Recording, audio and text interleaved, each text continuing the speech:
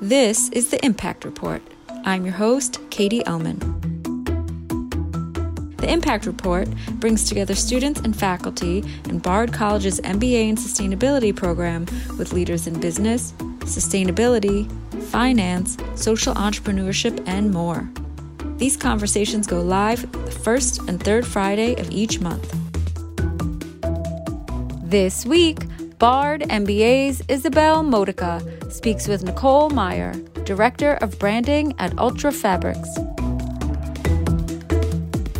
Hi, Nicole and listeners. My name is Isabel Modica, and I'm a design and sustainability professional working in home textiles and writing about sustainability, textiles, and more. One of my priorities is to incorporate sustainable innovations and circular design principles into my practice. And as a textile professional, I am so excited to speak with you today about your work with Ultra Fabrics. So, Nicole, for listeners that may not be familiar with the company, can you tell us about Ultra Fabrics? Yeah, sure. We create and we design intelligent next generation materials that combine functionality with comfort in a variety of design styles. What we're really known for is our really unique sensorial quality.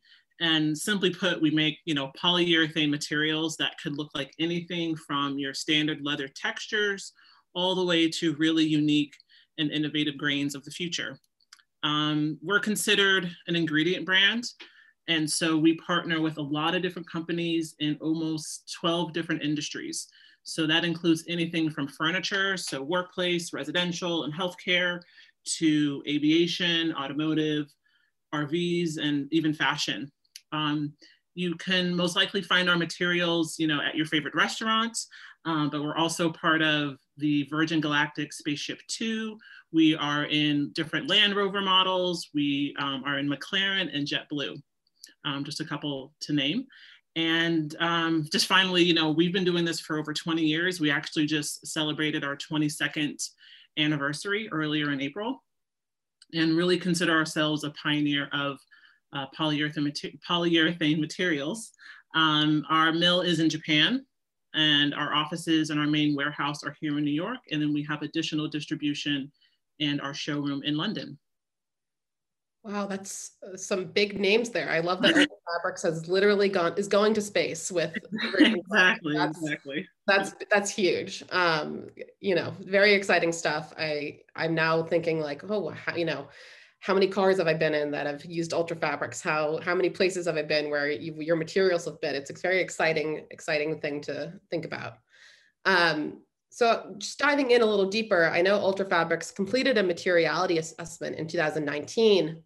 What was that like for the company and your team in specific? And how did it lay the groundwork for your first ever sustainability report? Honestly, it was a pretty easy process. We had a lot of interest from all of our internal and external stakeholders. So we were able to really engage them throughout the process and really assess where we were at the time, and also where we wanted to see ourselves in the future. At that time, there was a really big need for us to really solidify our commitments. So it gave us a chance to do that authentically and transparently. And it was really interesting to see, regardless of which internal department you were in or which market we were serving, we aligned in a lot of the same areas. And as far as the groundwork, it gave us our commitments, which are centered around material innovation, product quality and health, and transparency and accountability, and the framework to assess and report against those, which of course was reflected in that sustainability report. We did end up with a lot of key areas, I think like almost 30. So in the first year, it was a lot to kind of tackle or feel like you had to tackle all at once. But we've kind of further prioritized and are focusing in on some areas where we can be the most successful with our impact. You talked about your uses in the healthcare industry, and I know you've talked about health being a priority as part of this materiality assessment. Have you seen any changes in the way Ultra Fabrics has been used with the pandemic, or the way you're being, kind of the requests you're getting from customers during this pandemic? Well, there's definitely been an increase in demand for materials like ours, just because they can be easily cleaned, disinfected with bleach, things like that. And because we incorporate different solutions, whether it's, ink and stain resistance or antimicrobial protection.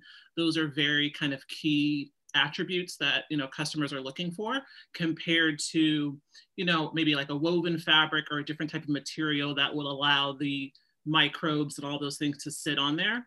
We don't really kind of seep through, I guess.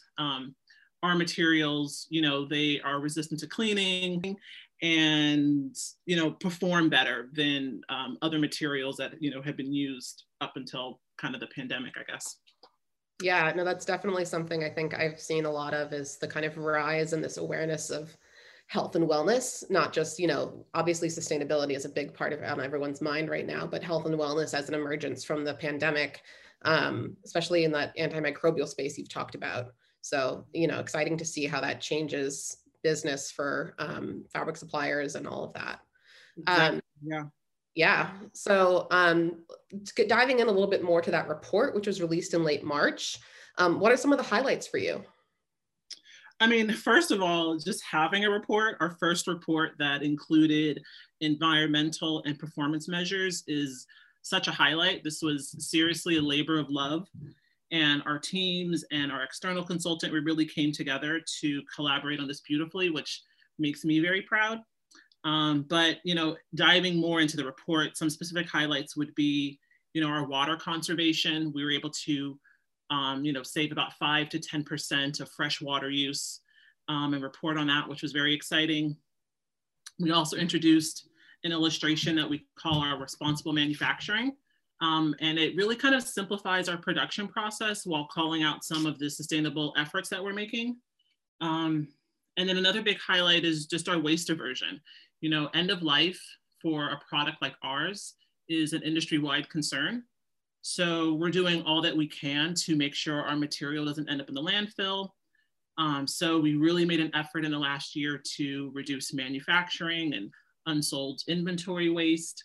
And it includes what we call our material donation program, which is Motenai. And Motenai is the Japanese concept of finding value in what others would consider waste. And so we've been donating a lot of material to local organizations and schools, and it's just, it's a win-win for all. That's so great. I remember being in art school and doing so many projects based off of, whatever the local, like I was in Baltimore. So, there's a few different offices for different textiles operations down there, and getting the rolls of fabric in, whether it was athletic or whether it was, scraps from a textile like recycling center, was always such a great thing. And, the ability to like create work from find value in waste and find value in recycled materials was such a big part of the learning experience. And I think really shapes where I'm coming to with sustainability in the textile world. So I think that's such an important thing that you guys are doing and very exciting. So circling back to that report, it sounds like you had this great kind of cohesion amongst your team at Ultra Fabrics. What was it like working with the suppliers as you worked on completing this report? With the suppliers, some of it was kind of new, to be honest with you. Our mill is in Japan, so there is a bit of a cultural difference of how much to share, how much is proprietary. They don't want to be too transparent. So it was a little bit of a working challenge that we did get through. But overall, it was fairly easy. It also challenged us to, ask more questions that we may not have thought to ask of our suppliers. When we started projects or developing materials, 2 or 3 years ago, between now, we didn't know certain questions to ask. So it was a learning experience. But fortunately, we had such support, from our C-suite on down here and at the mill, that they really kind of pushed it through. And our sales team, this was such a huge tool for them. We all want to do our part for the planet, of course, for our, just being humans and our love for the planet, but sustainability is like a big business factor as well. And so having a sustainable commitment is pretty much table stake. So all of those things kind of helped push it, us, our mill, and our suppliers, forward. That sounds so great. I know so some of the hardest part of these reports is getting the kind of the supplier input and that tertiary detail, but that's such a big part of building out the scope and building out the information. So the fact that it was a learning process, of course, it's the first report you guys have released, but it's the impact and the picture you've been able to capture of the sustainability journey of Ultra Fabrics is really exciting. So can you talk about Ultra Fabrics' journey from 2015 when you introduced bio-based materials in your product assortment to the present, and what kind of going forward your 2025, 2030 goals are? Yeah, sure. So yeah, going back to 2015, we were actually challenged by, one of our customers to actually incorporate bio-based products. With us being an ingredient brand, we are helping to support their goals and their vision. And so we found a boutique supplier that had these resins. They're corn-based and were able to be mixed in with our standard polyurethane resins. It took about 4 years for us to go through the development, the testing, all of that before it was ready to market. So it was quite the commitment at the time. And when it came out to market in 2019, this product is Volar Bio. We are so excited because it's pretty much the first polyurethane that has bio-based content that is suitable for furniture upholstery. A lot of other bio-based materials that are similar to ours, they're used for apparel and accessories, things that aren't going to stand up to the wear and tear. So it kind of goes back to our overall mission of pioneering these like socially conscious materials, but without sacrificing on comfort and performance. So we were able to balance all of that. So exciting to be a leader now in the space, and for these higher use materials that you guys are operating in. That's just very exciting, because you think about in apparel, it's lower use, it's lower kind of rub fastness, if you will. And I'm sure that's not the right term, but I'm thinking of a double rub test in upholstery. Yes. So I think it's very exciting that you guys have brought this to market. And with that as well, like, comes the cleaning, like we were talking about. Now cleaning is at an all-time high, so this can still be suitable for healthcare and those kind of markets, but it has better ingredients. So between the corn resin, the wood pulp, and our textile backing, that gave it the 29% bio-based content. And since then, we're actually developing an automotive version of this product. That requires, additional testing because they have even more durability standards. Since we introduced it in 2019, we're actually working on an automotive quality of it. They have additional durability standards, but there's a big appetite for the, bio-based or recycled content in that market. We actually also added some new colors to Volar Bio earlier this year, and that's received a great response because we're seeing such demand across so many industries. But going away from that, we've also been playing around with some really fun things as far as natural pigments. We've partnered with a supplier out in Japan who is taking like food waste from food production. So like, coffee grinds and beets and green tea, and using that to dye our apparel grade product. And so we're looking to hopefully introduce that later this year or early next year. It's really beautiful.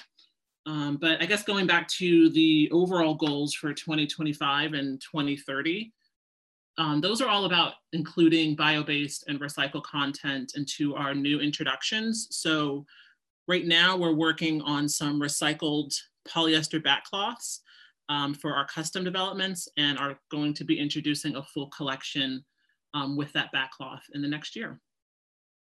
So exciting. And I'm sure whatever automotive company you're working with these new bio-based materials will be lucky to be the first guys to market with the interiors so considered from a sustainability standpoint. That's very exciting news.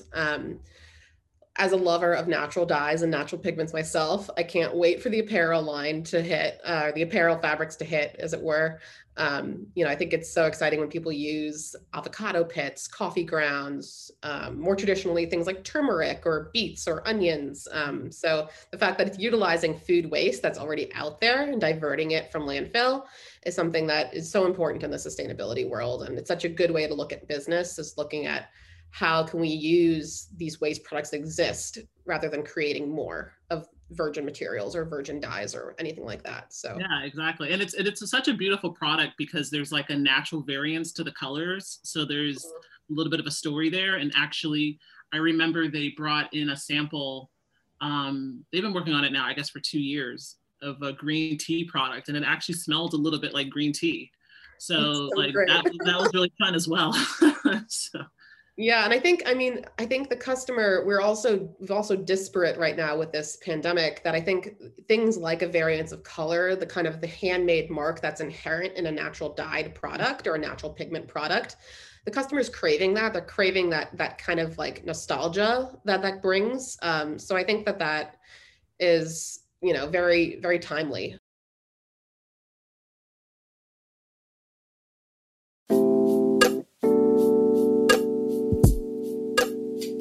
I'm Lauren. I'm Catherine. And I'm Danielle. We are three sustainability experts unraveling what's holding us back from regeneration and liberation in the fashion and home industries. Welcome to Unspun, a podcast by Population. The world was already at a tipping point when the pandemic hit. Fashion brands canceled orders, leaving garment workers unpaid. Not long after, the same workers put their lives at risk to make PPE. And in the midst of all this, a racial reckoning swept the US, triggering the greatest wave of woke washing the country had ever seen. It may not seem like it, but these problems are all interconnected. On this podcast, we'll look at the whole system and the people within it to discover why and what it will take to create real and lasting change. You can find us on Apple, Spotify, or wherever you listen to podcasts.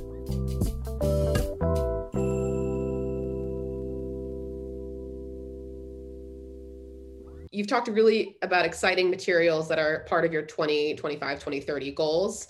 What do you make of exciting innovations in algae foams and mycelium and mushroom materials? And do these comprise part of the Ultra Fabrics roadmap at all? Or are these things that you guys are considering? They are things that we are considering. Probably partnering with, a lot of these, whether it's the mycelium leathers or things like that, they're all smaller companies. So we want to partner with someone, hopefully, that we can kind of help with scaling it up and being able to really help mass produce.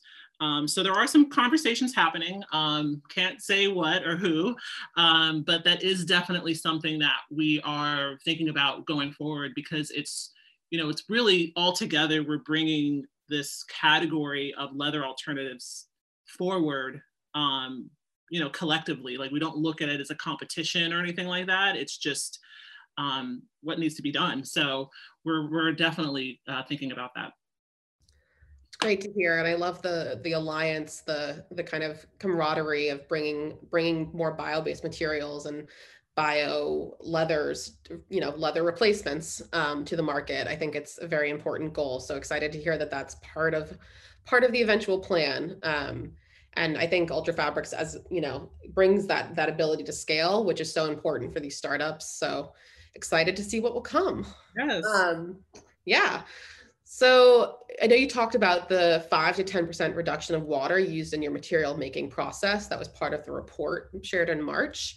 I would love to hear more about your goals to increase that percentage as part of your 2030 commitments. Yeah, sure. So in full transparency, while this is a priority for us, we haven't set the target yet. This savings of 5 to 10% was a little bit of a happy accident, because we pushed our mill to find alternative ways to save water. Water is such an important part of our production process. It's very intensive, as you know, in textile production. And so there were various things we were looking at, pre-pandemic, as far as water filtration towers, things like that. But just the cost of investing at that time wasn't possible.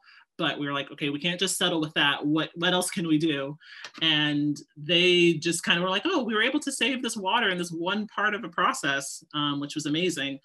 But we are actually tomorrow night talking to the mill and starting to really flesh out what those targets will be, and we'll have it in our next report.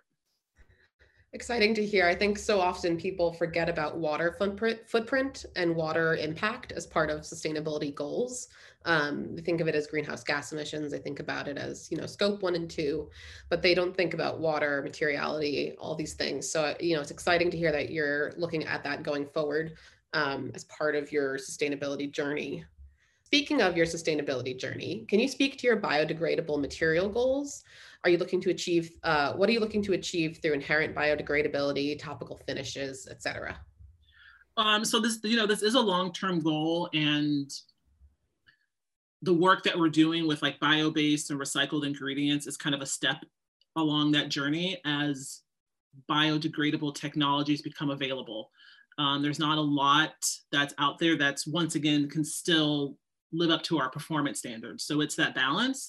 And there's also just the thought that, our application of our materials is a part of a final product. So there's other components and things that are a lot of factors. So we're kind of working with it kind of market by market to kind of see, like, when we think of a chair, there's a lot of components involved in that versus, a handbag where we would be the only material. But like I said, the work that we're doing with the bio-based, the recycled content, all that is leading us towards that as we kind of still test out other options for biodegradability. Great. So changing gears now, I would love to hear more about your background and how you got into this space. Sure. Yeah. I mean, I think I'm probably like most people where you kind of end up in a seat that is meant for you, but you didn't think that's where you would be. So I grew up actually in Seattle, Washington. And then I moved out to New York, to go to FIT in the early 2000s. But I, unfortunately, I guess a little bit, graduated in 2008 in the midst of a recession. So trying to get a job. And I also had a brand new baby at the time was a little bit of a challenge. So a lot happening in my personal world. So after like a couple of years of just like odd jobs, I actually found this job at Ultra Fabrics on Craigslist. It was an entry-level job. I just wanted to get back into the creative space, not commute to the city, like all those things that you're thinking about. So I found this job, and it was for a sample coordinator. So pretty much when people would, designers, brands, they want to, see what the color looks like, I would be the person sending out the memos. And so I figured that this would just be my way in the door. I would figure out how to work my way through Ultra Fabrics. I kind of thought I would end up more in product, but over the years, I fell more into like the marketing and branding space, which I absolutely love. And just, work my way through the ranks, and ended up in this position. So it's really great. I do, a little bit of brand management, our visual and verbal look, all of that. And sustainability is a big part of our brand image, of course. So back in 2019, when we had an opportunity to partner with Helsinki Fashion Week, they were one of the first shows to ban leather.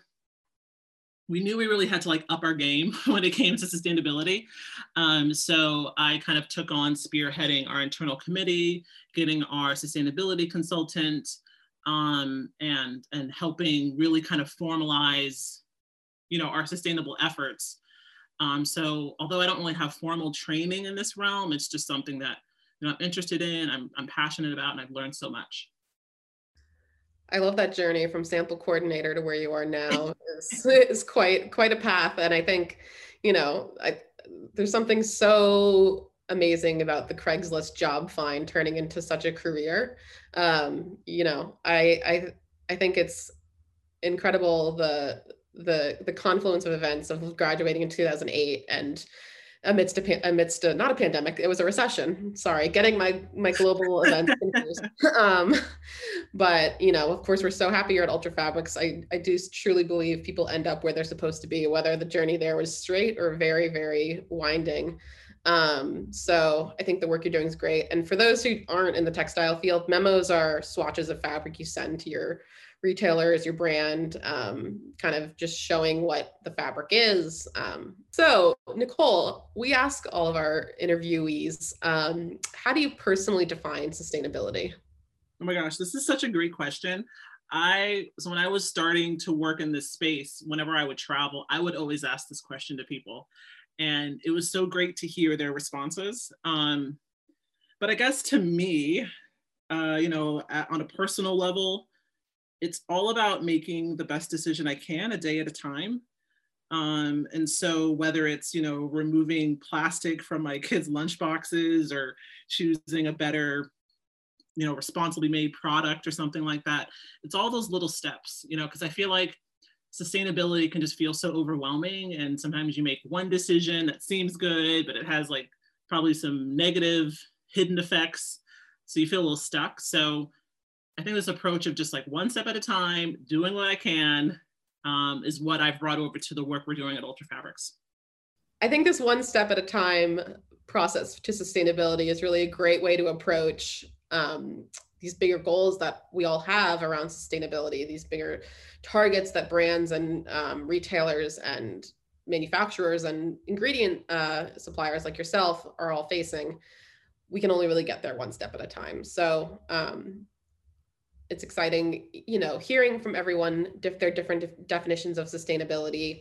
And thanks for sharing. So on that note, what is the biggest challenge that you face in your day-to-day work in sustainability? Well, I guess because I'm really responsible for like the communications and the training of it. The challenge sometimes is the simplification of those communications, having that elevator pitch, because our commitments are so layered, and our product is so layered as well. Being an animal-free product isn't just always enough, and it shouldn't be enough. So, trying to find that way to express our sustainability without being too wordy or too technical is, a challenge that we're working through. And then I think the other, really quickly is, like I said, with kind of getting sometimes information from our mill that they're comfortable sharing, because in my seat of like kind of branding and marketing, we want to talk about these things now as we're working through them, where they want to talk about them once we've arrived there. So that's been a little bit of a cultural challenge, but we've gotten through it. But those would kind of be the two. Thanks for sharing. I think, I was talking to someone in supply chain sustainability yesterday, and there's such a journey at different points of the supply chain and the chain of custody around sustainability and around labeling and around, what can we certify? What can we claim? So I think I resonate with that as a struggle. So lastly, any other thoughts you'd like to share with us, Nicole? The only thing I would just say, I guess, with like brands and just in general is that, transparency is really respected. I've learned through this process, that we don't have all the solutions at one time, of course. I think everyone knows that, and you can kind of feel a little shy as a brand to go out there, unless you have all your ducks in a row, and then you also don't want to be greenwashing. So I think just being transparent and taking the customer along the journey with you is really respected. So that would be my last thought. Thank you so much, Nicole. We've enjoyed having you on the podcast. Thanks so much for having me.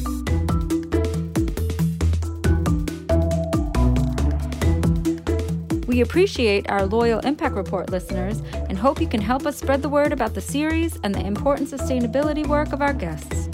Please rate and review the Impact Report wherever you listen to podcasts. And if you were inspired by this conversation, share a screenshot to your Instagram account and tag Impact Report Podcast. Learn more about Ultra Fabrics and read their sustainability report by visiting ultrafabricsinc.com. Join us for the next episode of the Impact Report on Friday, May 7th. We'll be speaking with Francesca Mahoney of Petco. Interested in learning how you can launch a high-impact, purpose-driven career in sustainability? Check out the resources page from the Bard Graduate Programs in Sustainability for access to free resources to jumpstart your career in sustainability. Hear from leaders in the fields of climate change, consulting, impact finance, fashion, circular economy, and more about how they launched their careers and the tips they have for you to join their industry. Visit gps.bard.edu/resources today.